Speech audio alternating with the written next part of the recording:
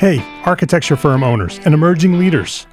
Get ready for unparalleled insight into the development of a world-class architecture firm and a worldwide organization driving the digital transformation of the design and construction industry. With Build Smart, the podcast that's changing how our profession operates. We share the incredible stories behind innovation in the building industry with my friend and co-host, Patrick McLamey, FAIA, former CEO of the international architecture firm, HOK. You know, Yamasaki's office or firm lasted during his lifetime. And when he passed away, I think that was the end of the Yamasaki office. Helmut did not want that. He wanted a firm that would live out and grow beyond the founders. In Season 1, discover the untold stories behind HOK's meteoric rise, from 150 employees in St. Louis to a powerhouse with over 1,900 staff members and 27 offices worldwide. You know, they weren't as polite as the Kojima people. That was just boom. And anytime you have a creditor, whether it's Kojima or the bank, that wants their money, unless you can raise money someplace else, you are out of business. Bankrupt. And hold on tight for Season 2, where Patrick takes us on a new adventure as chairman of Building Smart International, shaping the future of digital transformation in the design, construction, and operation of built assets. Ian Howell, Ken Harold, and I, Ken was my technical representative from HOK. The three of us took a tour of Europe of 5 cities in 5 days. Very busy time. Simply follow the link in the show notes to subscribe to Build Smart now and uncover lessons that will transform you and your architecture firm.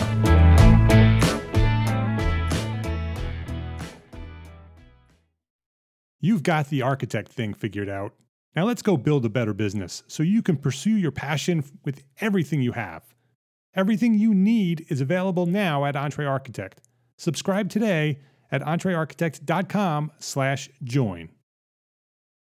My name is Mark R. LePage, and you are listening to EntreArchitect Podcast, where I speak with inspiring, passionate people who share their knowledge and expertise, all to help you build a better business as a small firm entrepreneur architect. This is episode 281. And if you are a fan of the podcast 99% Invisible, well, then you're going to love today's show. This week at EntreArchitect Podcast, the life, death, and future of radio with podcast creator and 99% Invisible producer, Avery Trufelman.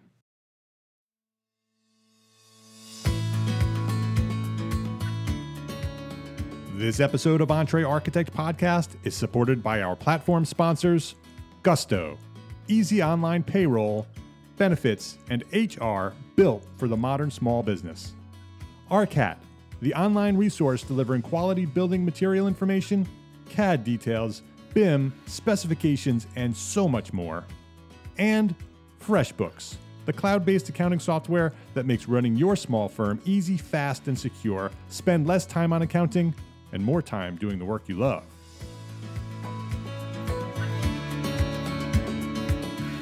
Avery Trufelman, welcome to EntreArchitect Podcast.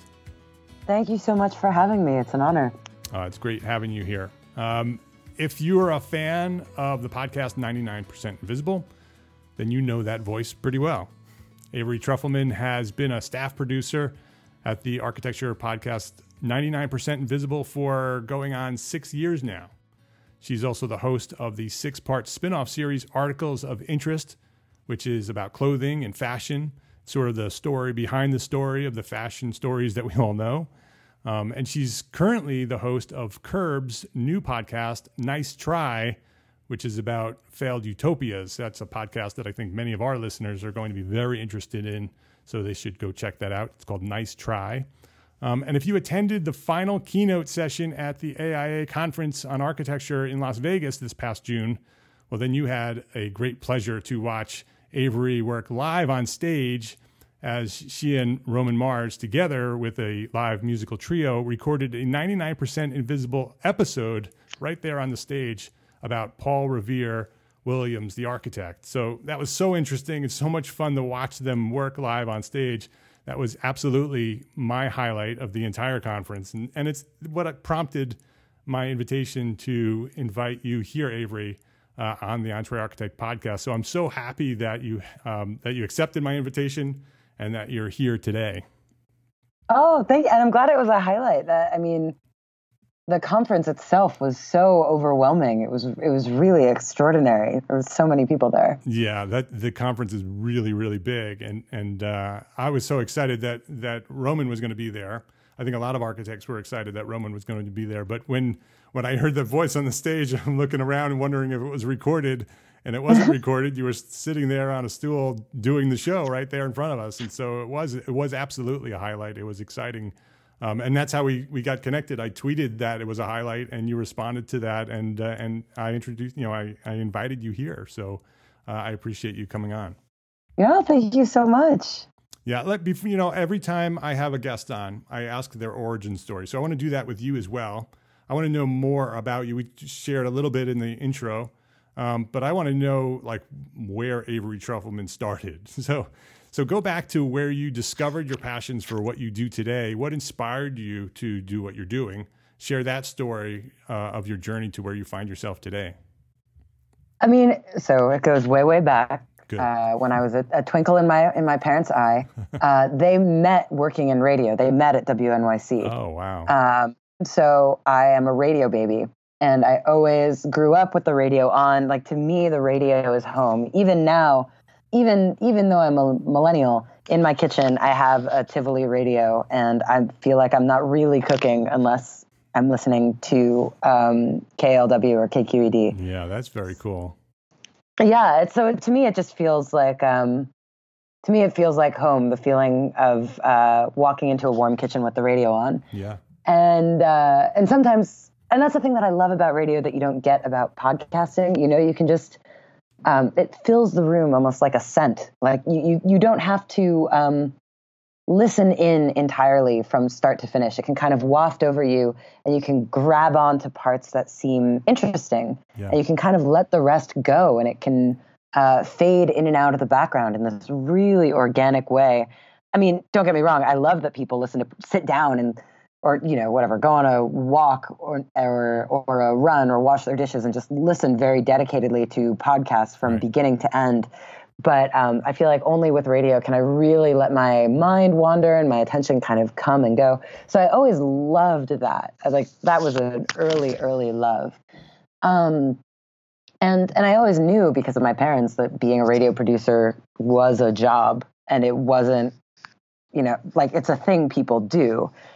And my parents weren't like, "Are you crazy? How will you eat?" They're like, "Yeah, we did that for over a decade. Like, you can do it." They're like, "You won't. There's no money in it, but you can do it," because this was all before podcasting. I mean, who could have predicted podcasting? So I was like a radio person, and I worked at the school radio station at my college, and it was one of the reasons why I decided to go to the school I went to, is because they had this really robust college radio. That was also, it wasn't only students, it was also community members, it was also an NPR affiliate. It was semi-serious, and I learned a lot there. And then from there, I interned at NPR, and then from there, I applied for jobs, and I didn't get any, and so I applied to a little podcast that I was a fan of called 99% Invisible, and I was only able to do it because my aunt lives in San Francisco. So, they're paying me nothing, and I was able to just squat with my aunt.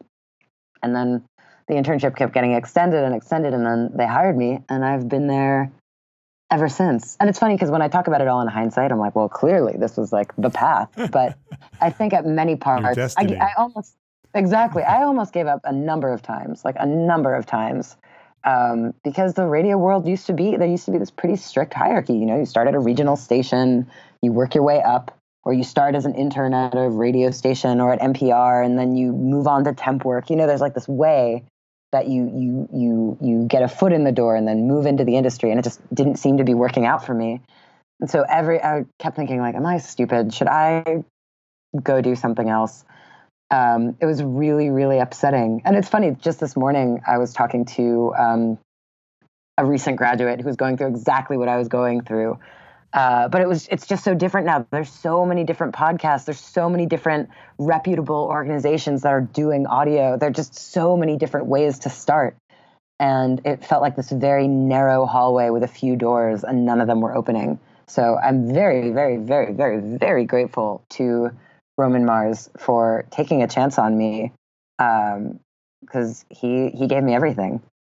Did you have any second thoughts about podcasting versus radio? I mean, if you grew up in radio and loved radio and that was your passion and that's what you wanted to do your whole life, and then you sort of found this podcast, it was early on in podcasting, so nobody really knew the explosion that podcasting would have. Was it sort of a a consolation prize, or was it, something that you discovered and realized that this is the future? I didn't realize it was, it felt, because the question used to be, I'm sure you remember this, like, do you know what podcasts are? Right. Was like the question we would ask each other. And I remember it felt like this kind of punk thing. Like I remember I was eating at a potluck in college, and I found someone else who knew about 99% Invisible, and we were like, oh my God, and just nerding out together. Yeah. So it felt like, no, I wasn't like, there's money in this. I was like, this is a weird indie band. And so it felt like I joined my favorite indie band.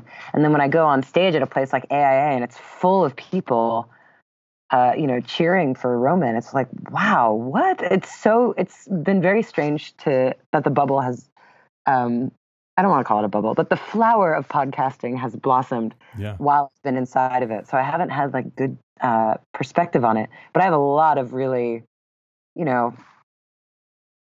I miss radio sometimes, and I also don't. I have complicated feelings about podcasting versus radio.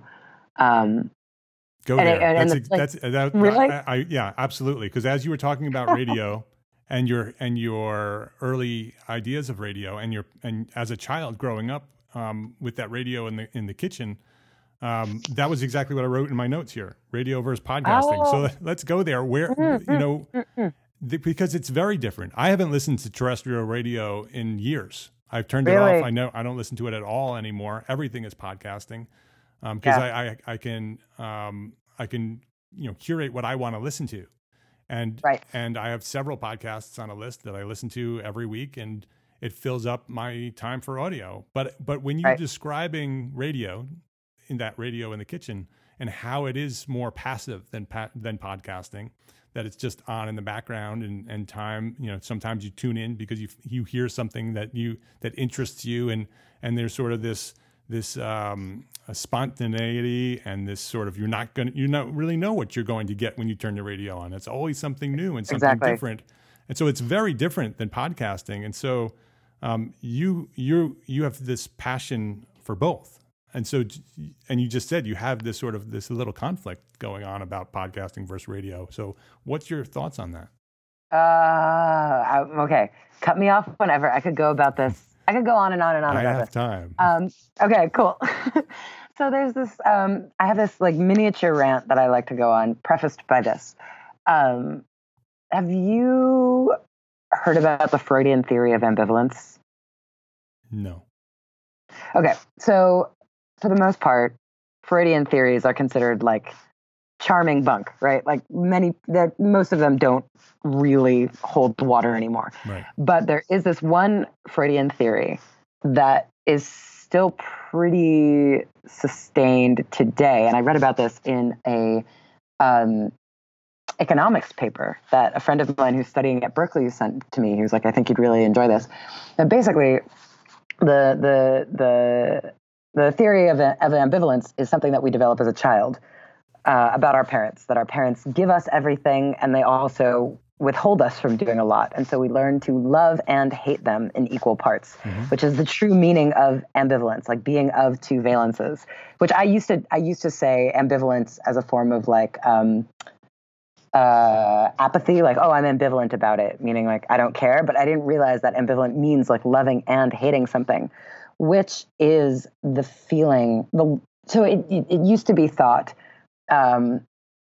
that people would come to some sort of like Kantian rational conclusion about a person or a job or a city they're living in. Just, the longer you spend with this job or this person or this city, you would come to some sort of rational conclusion about it. You would be like, yes, I like this, or no, I do not like this. Right. And under this theory of ambivalence, it just means the longer you spend with a person, a job, a city, whatever, you are just going to feel more and more complicated about it. It's like your ambivalence will just grow.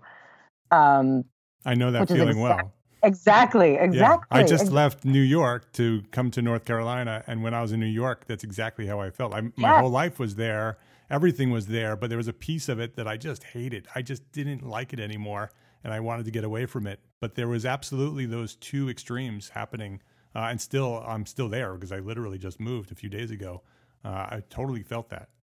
Exactly. And I feel like we're just destined to feel that way about absolutely everything in our lives, because if you choose a path, it naturally excludes you from all other paths you could be taking. Right. And all the, multiple ways your life could go. So of course we're going to have anxiety about like, oh, could we be doing, something else, even if you love the thing you're doing.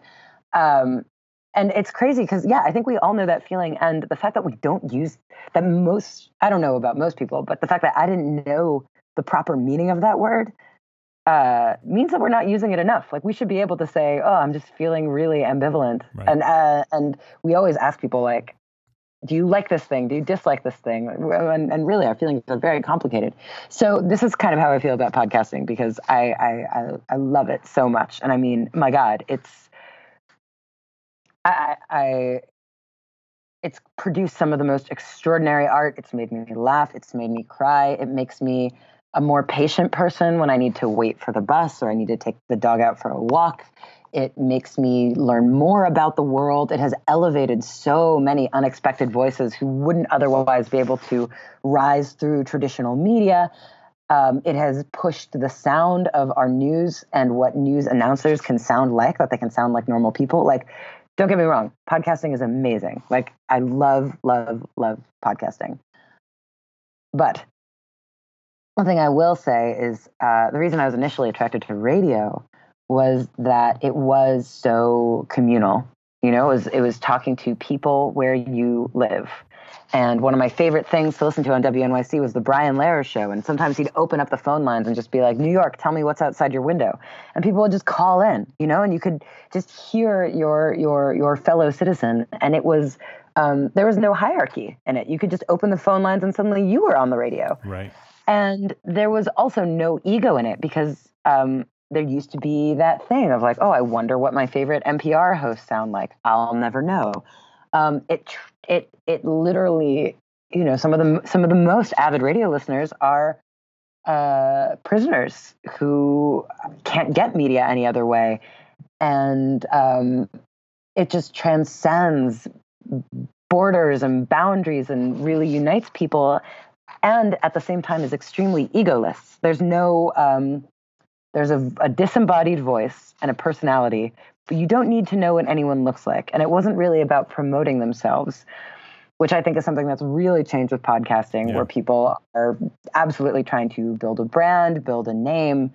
And you can't do call-in shows anymore. You have to listen to everything extremely closely.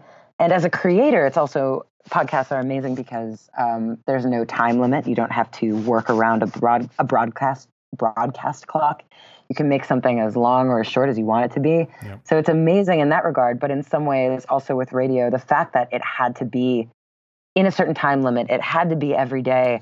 You were just kind of like moving at a different pace. Everything wasn't so precious. It didn't have to be this like fine work of art. It was about getting information out there to people.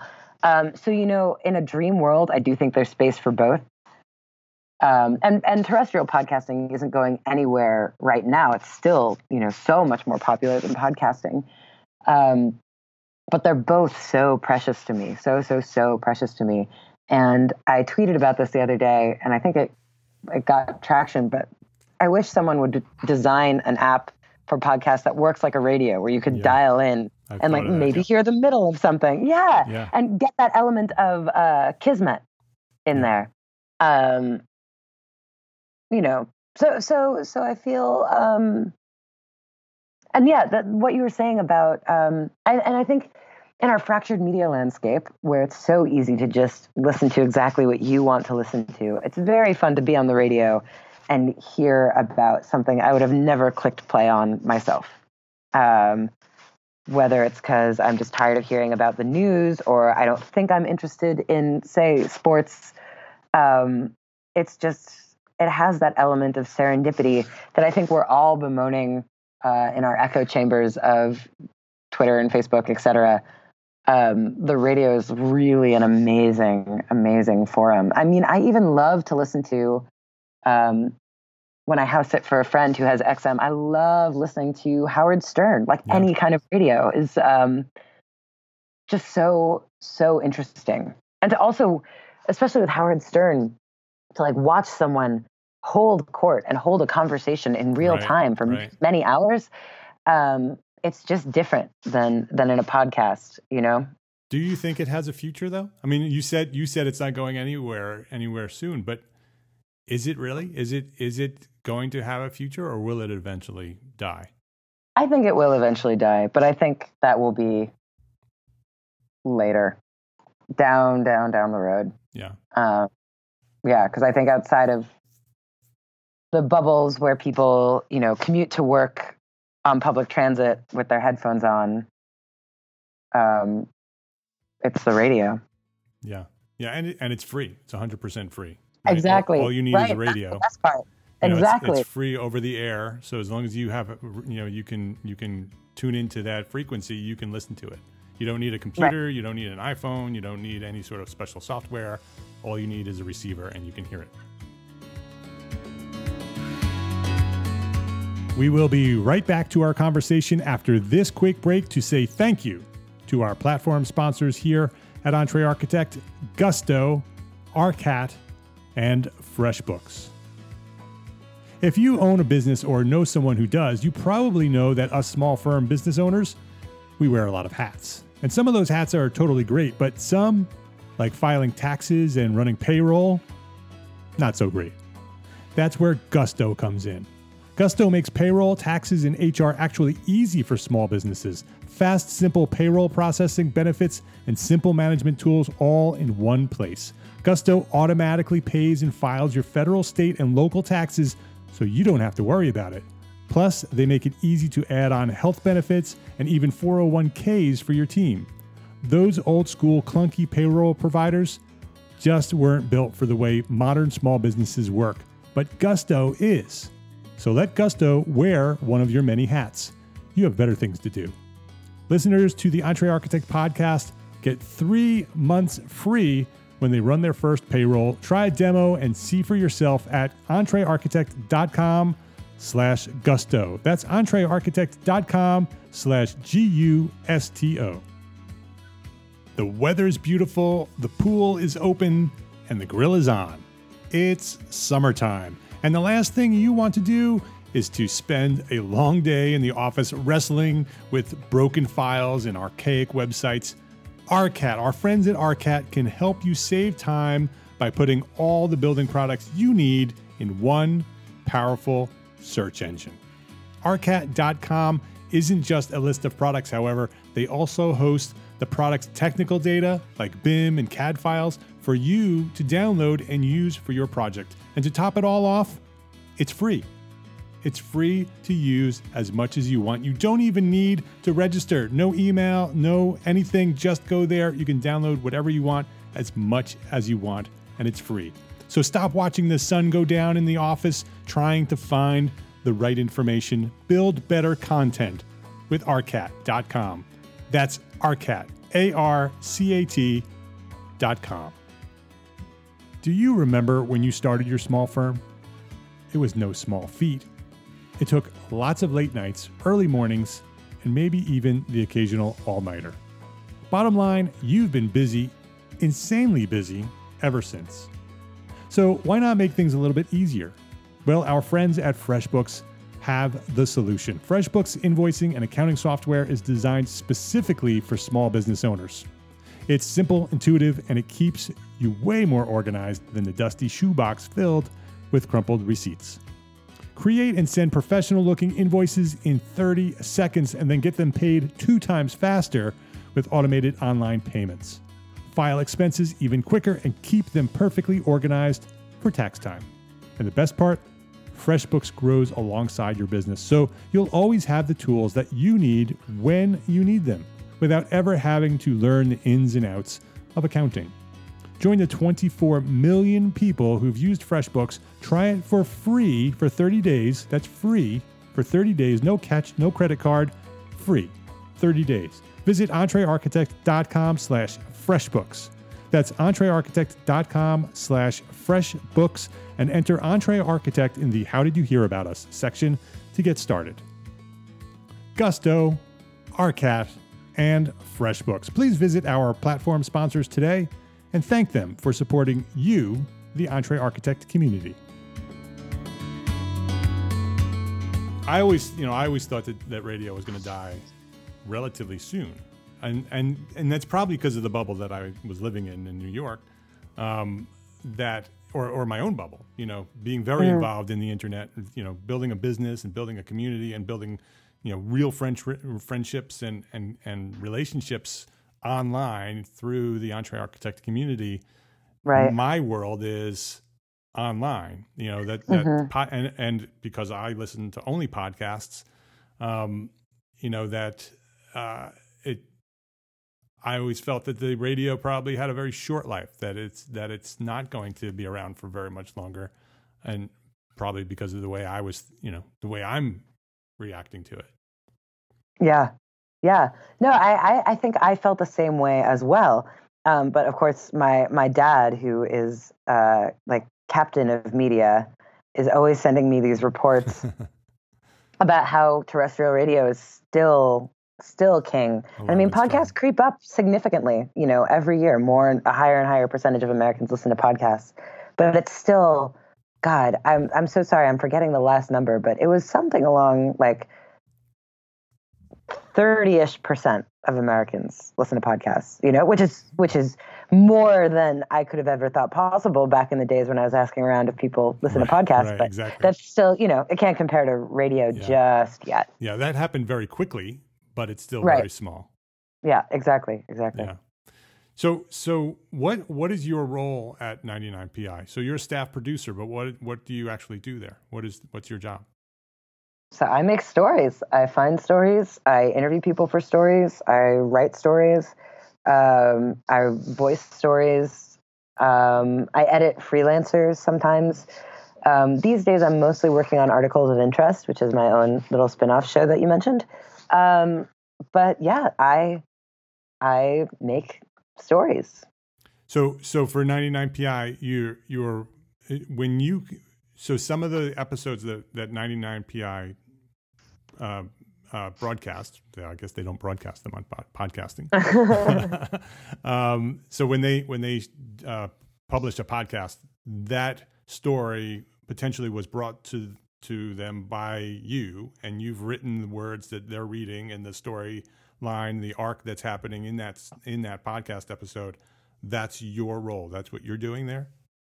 Yeah. Usually, if you hear my voice, it's my story. But sometimes, everything here is a real team effort. We edit all of our stories. Although, right now I'm kind of doing my own thing with Articles of Interest. But usually, with 99PI, we edit everything collectively. We sit down and we go through the script like line by line, really suss it out, have these long meetings. So there's a little bit of everyone. Everyone in the show is involved in everything to some degree. And, even for the episodes that are just Roman's voice, there's sometimes a producer who helps him prep and book the guest and prepare notes and lay out the tape. I mean, there's so many steps involved in making a podcast, especially one where we feature, any number of voices an episode. So it's kind of an all hands on deck thing. Yeah. And I mean, the 99PI is super edited, right? I mean, it's very produced. And so it's interesting. You're doing that.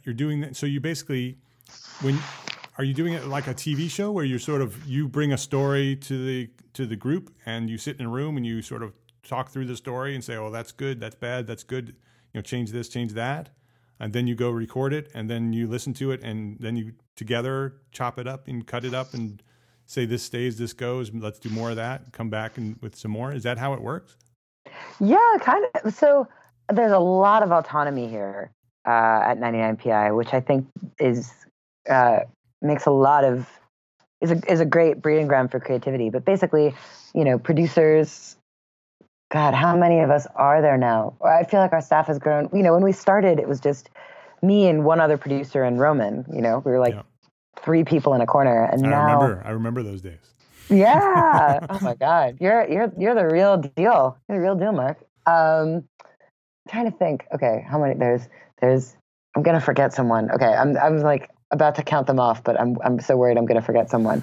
But we have like 14 people on staff now, and I'd say 1, 2, 3, 4.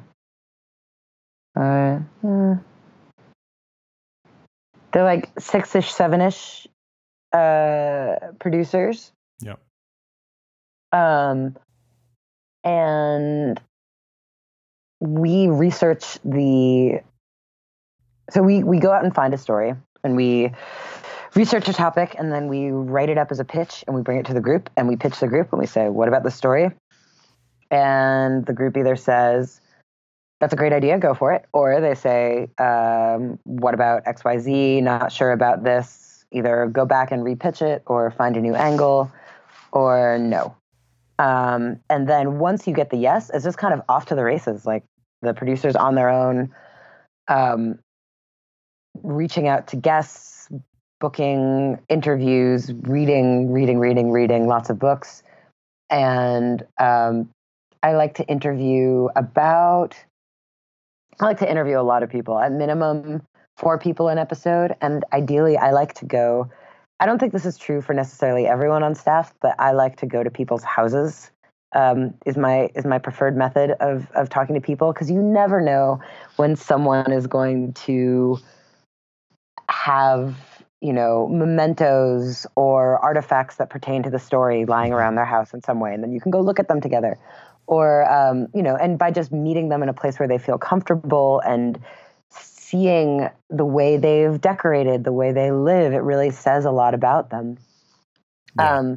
So that's my favorite thing, like going to someone's home or office. And so if I have 2 experts I'm considering talking to, I will always choose the closest, or the one that I can get to most easily.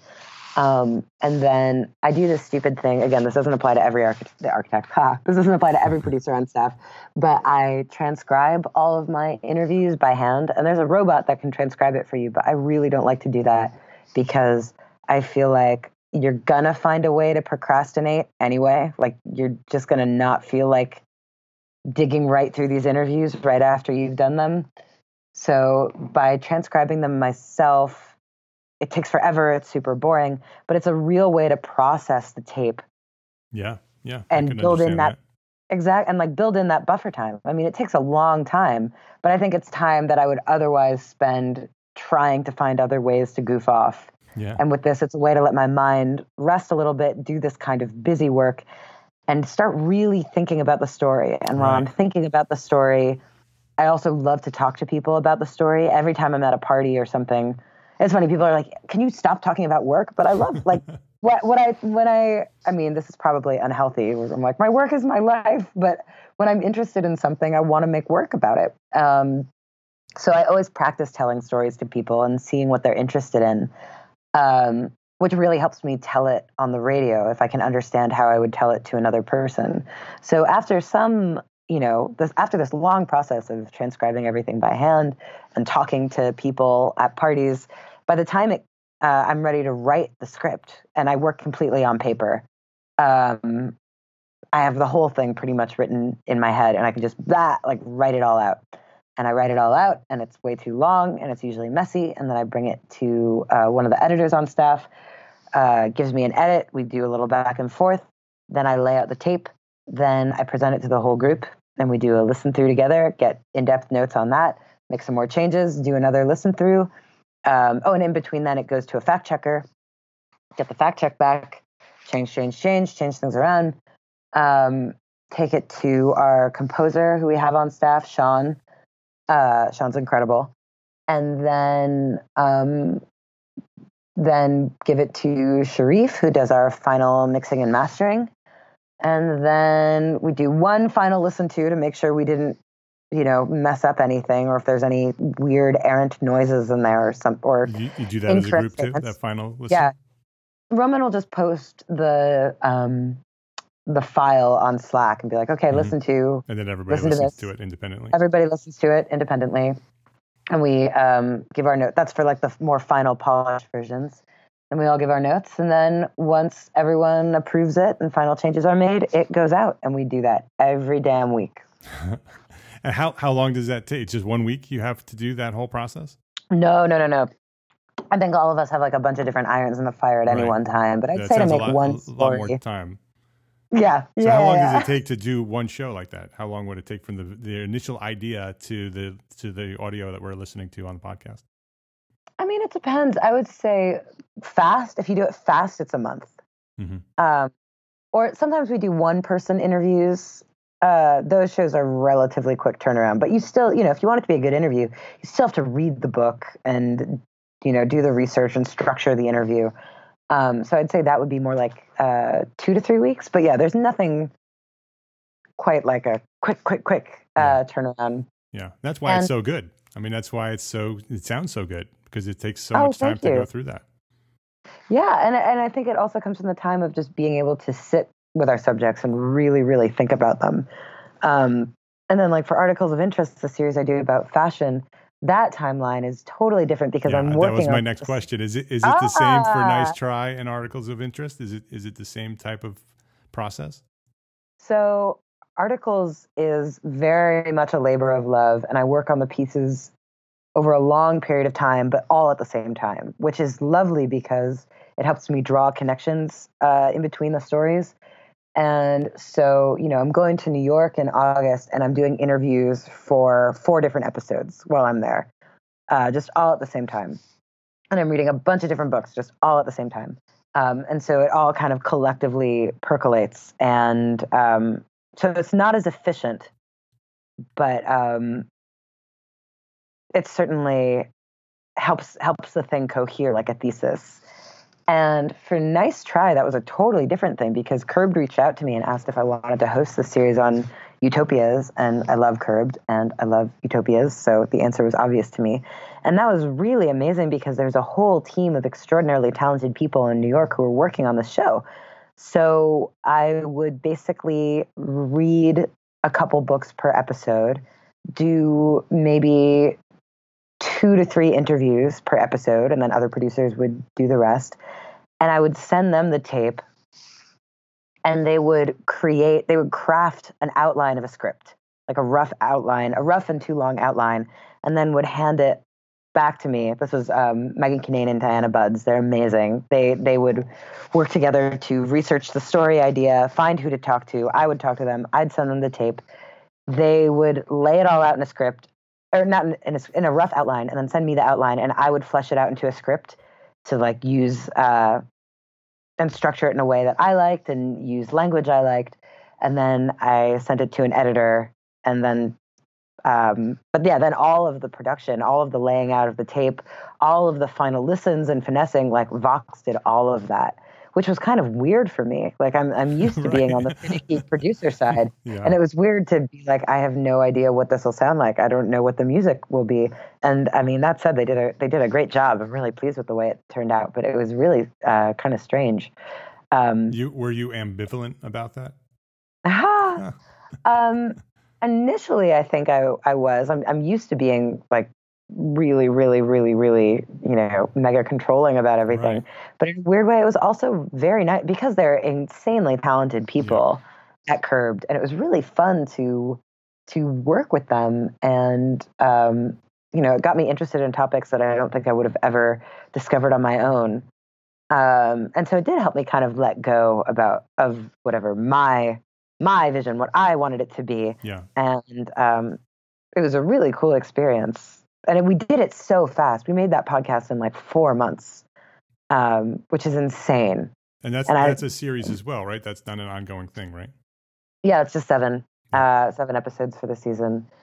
And it's totally, it was, everyone was really pooped and really exhausted by the end, but I think they did such an extraordinary job. I'm just proud. And of course, I think it's what they say about pregnancy, that women the people who give birth forget the pain they went through. Right. Yeah. And are just like, isn't it amazing? So now I'm forgetting all of that. It was a real scramble to get these all done. While I was working for 99PI, I would like wake up early, do interviews for the Vox show, go to my job, come home from my job, prepare for interviews the following morning for Vox. It was crazy. It was a really, really wild time. But of course now I'm like, oh, I'm just so proud of it. It's so great. Not to make it not true. I am proud of it, but it's easy to forget. Yeah, exactly. Anything that takes a lot of effort, anything that has that level of quality and creativity takes a lot of time and effort and pain to get it there. And when it's all done, much like architecture, when you create a building yes. and the final product is built and everybody's patting you on the back on how wonderful this building is and this environment that you've created, you forget about all the pain that you've been through to get there. And all the sacrifices, both in your life as well as you did the sacrifices that you've gone through to create the piece that you've built. I can definitely relate to that. I also, as you were talking about doing the transcript by hand, I was thinking, in architecture, for us, we do residential work and we do full drawings of the existing houses that we do additions and renovations to.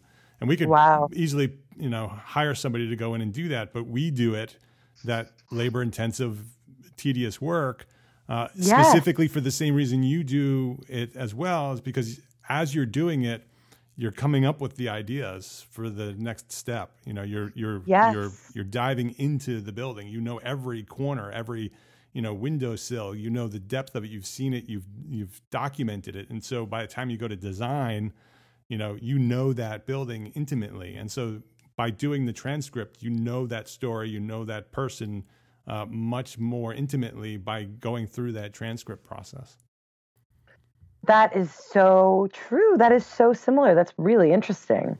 And I'm glad to know I'm not alone, because sometimes, it's wildly inefficient. Yeah, I think a lot of architects do that initial work specifically for that, so they can dive into the project earlier and those ideas come to life while you're documenting the existing buildings, if you're working with existing buildings.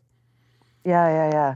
So that's fascinating. Before we wrap up, I want to know a little bit more about the work that you did on stage at AIACon. First of all, is that an actual episode that's going to be aired, or was that just for the conference? It's actually an old episode that aired a long time ago, and it features, and that's a heavily edited version that we performed at AIA. The real full version features our dearly departed Phil Freelon, who I was so privileged to speak with before his recent passing at far too young. But he was extraordinary, and he was also talking about the legacy of Paul Williams. I don't know what year. I feel like that was like 2017 that story came out. We're gonna pull that up and we'll put it on the show notes so everybody can listen to the original. But that was really fantastic. Was there a lot of rehearsal for that, or did you sort of just say, okay, we're gonna do this and go up and do it with the script? A little bit of rehearsal, but honestly, at this point, like Roman and I have been working together in this field for long enough. And, what we do professionally is we read from scripts. Like we know how to perform a read. So, we went over it a couple times, but it really, I'd say the harder part was editing it down from the piece it was before. And also the hardest part was getting it. So Sean, our composer, was on stage at AIACon, and I think working it out with the live musicians. They had a lot of work to do. It was so good. It was so good with the live musicians and the recorded, clips in between. It was fantastic. Oh, thank you so much. Yeah, it was very well done. It was so fun to watch it happen. Thank you. Do you have any other projects that you've planned, or is Articles of Interest what you're working on now? Anything in the future that's happening? Oh, Articles of Interest is what I'm working on right now. Yeah. Any sneak peeks on what we're going to be listening to? Because you did like Punk Style and Blue Jeans and Hawaiian shirts in the first series. What's coming in the next episode? Can you tell us anything? Well, I kind of walked away, as you might have been able to tell. I kind of walked away from season 1 hating clothes a lot and being like furious at fashion. I mean, I'm like livid, and now I don't buy any new clothes. Or like, and it's not even like, oh, I wish I could, but I don't. Like, it's disgusting to me. I can't go to a new clothing store without thinking about how all of this stuff was made and how it will turn over. Maybe like smaller boutiques or smaller designers, but like I just can't. Yeah, it's really funny because I encountered many people who had said that to me, and I was like, yeah, sure, whatever. But now I feel it very viscerally. So I was trying to think like, oh God, how do you do a show about clothes when you hate clothes? So season 1 was about the things that I think we see all around us and take for granted, like plaid and Hawaiian shirts and denim. But I think I want season 2. Well, I don't think, I know, I'm working on this. Season 2 is going to be about luxury and things we know are important and are perhaps scared of. Oh, that's going to be interesting. When do you plan on that to be released? Next year. Next year is going to be a big year for 99PI. It's our 10th anniversary. All right. Well, we'll be watching. Thank you. So, Avery, before we wrap up, what's one thing that a small firm architect can do today to build a better business for tomorrow? Okay. I'm going to throw that at you real quick. I don't know, because I always say this. I always have to say this to architects, like, listen, I'm not an architect. I just play one on the radio, which I love. Like, I love being a novice. And I think, okay, I don't know how applicable this could be to a smaller firm, but here's what I generally say about architects and their messaging. I think a lot of architects are very interested in these larger, lofty ideas about, how their work brings people together, creates community, impacts the environment, like these big, big, big things. But I find what's easiest for storytelling, for customers and normal lay people to glom onto, is something small. So the example I always think about is when I went on a tour of the newly redesigned SF MoMA extension. I was lucky enough to get a tour by some of the architects from Snøhetta. And, they had all these grand theories about what they were trying to do with the building. But the thing that stuck out the most to me is when they said, touch the handrails. And they were like, how amazing is this handrail? And I believe the word they used was, this handrail is so sexy. They were like, it just fits right in your palm. Isn't it nice? Don't you just want to touch it? And just thinking about little details like that. Not just the big, grand ambitions of this building, but also the small, extremely tactile details.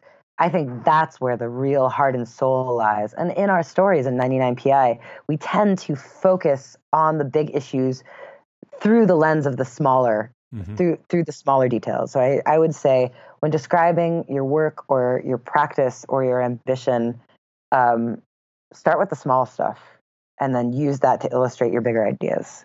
That's fantastic. That was perfect. Oh, great. Cool. I'm glad that can be helpful. Very, very good. Because we're actually, in the community, we're focused on marketing and sales right now. That's sort of an overall theme on the community side. And that is exactly what we're teaching, is to clarify your message, make it very, very clear on what you're trying to tell somebody, sort of steer away from the archspeak that sort of is something that we tend to do. We sort of want to speak above and higher than our clients, and we need to bring it down and focus on the details and think about that knob and how it fits in your hand and the details that we've struggled so much with. Right. So good. Thank you. Oh, great. All right. So subscribe to Nice Try anywhere that you listen to podcasts. You can also subscribe to Articles of Interest, and when the feed is ready to go, it'll pop up on your feed. So do that right now. And she's Trufelman on Twitter, at Trufelman, Trufelman.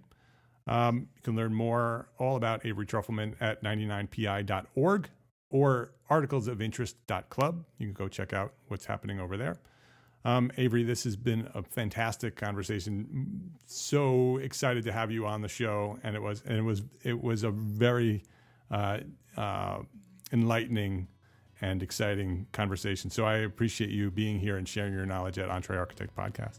Oh, thank you so much, Mark. Thank you for inviting me, and I'm so happy this could be of any use at all. No, and good luck with finishing your move. All right, thank you. I appreciate it.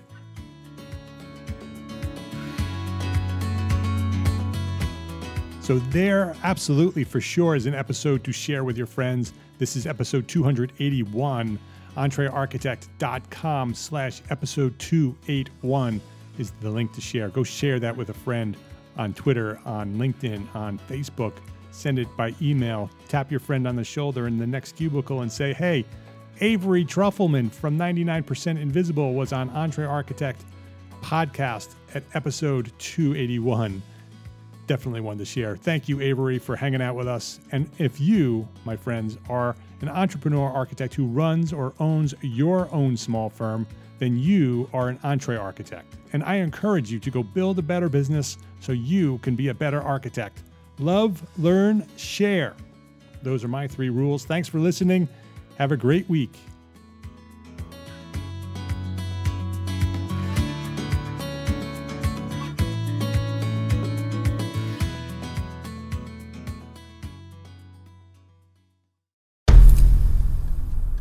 I've mentioned it to my family, but in terms of telling people like, oh yeah, we're doing this, I'm looking for projects, you got anything? I'm not there yet because it scares the shit out of me. Dreaming of launching your own architecture firm? Well, buckle up for a wild ride with Emerging, the podcast that shares what it's really like to start an architecture firm. Where do we begin? We don't even know what type of business to formalize as. Is it an LLC? Is it an LLP? Like, how are taxes? I mean, the list is astronomical. Season 1 featured founders Jeffrey, Lexi, and Chris, owners of Level Studio Architecture, are your fearless guides on this unfiltered journey from napkin sketches to a thriving studio. One evening, stumbled into one last dive, we sat at the bar and pondered our postgraduate futures. Amidst the conversation, a napkin became the canvas for our aspirations, sketching plans and milestones, sealing our heartfelt commitment and shared dreams.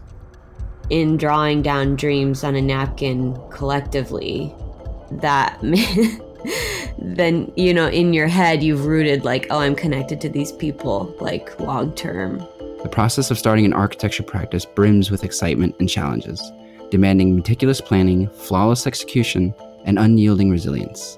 I kind of hate the term because it's so overly used, but I think everybody knows imposter syndrome.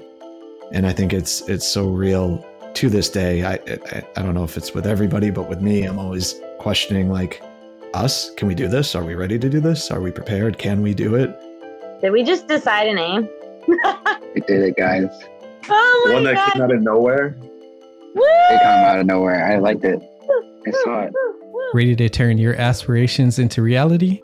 Follow the link in the show notes to subscribe to Emerging and chart your own path to architectural success.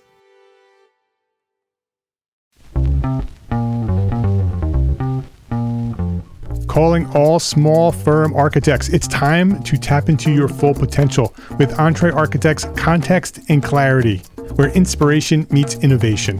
Hey, it's Mark R. LePage, founder of EntreArchitect, and I'm inviting you to join my 2 favorite co-hosts, Jeff Eccles and Katie Kangas, as they bring together authors, experts, and thought leaders for electric conversations with entrepreneur architects around the globe. It's not just a podcast, it's a community where dreams meet action. There's a simple equation there. And what that did, just doing that basic calculation, was it allowed me to compare what I had actually saved in my retirement accounts to what I thought a possible projected annual spend might be. Artists are temperamental, so beautiful design is going to be a priority. When the job is done, we're going to actually need to live in the house, not live with the person who designed it.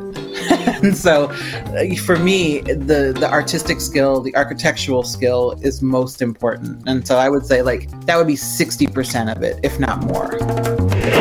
Gain insights to build a successful practice. Subscribe, engage, and let's redefine your future together.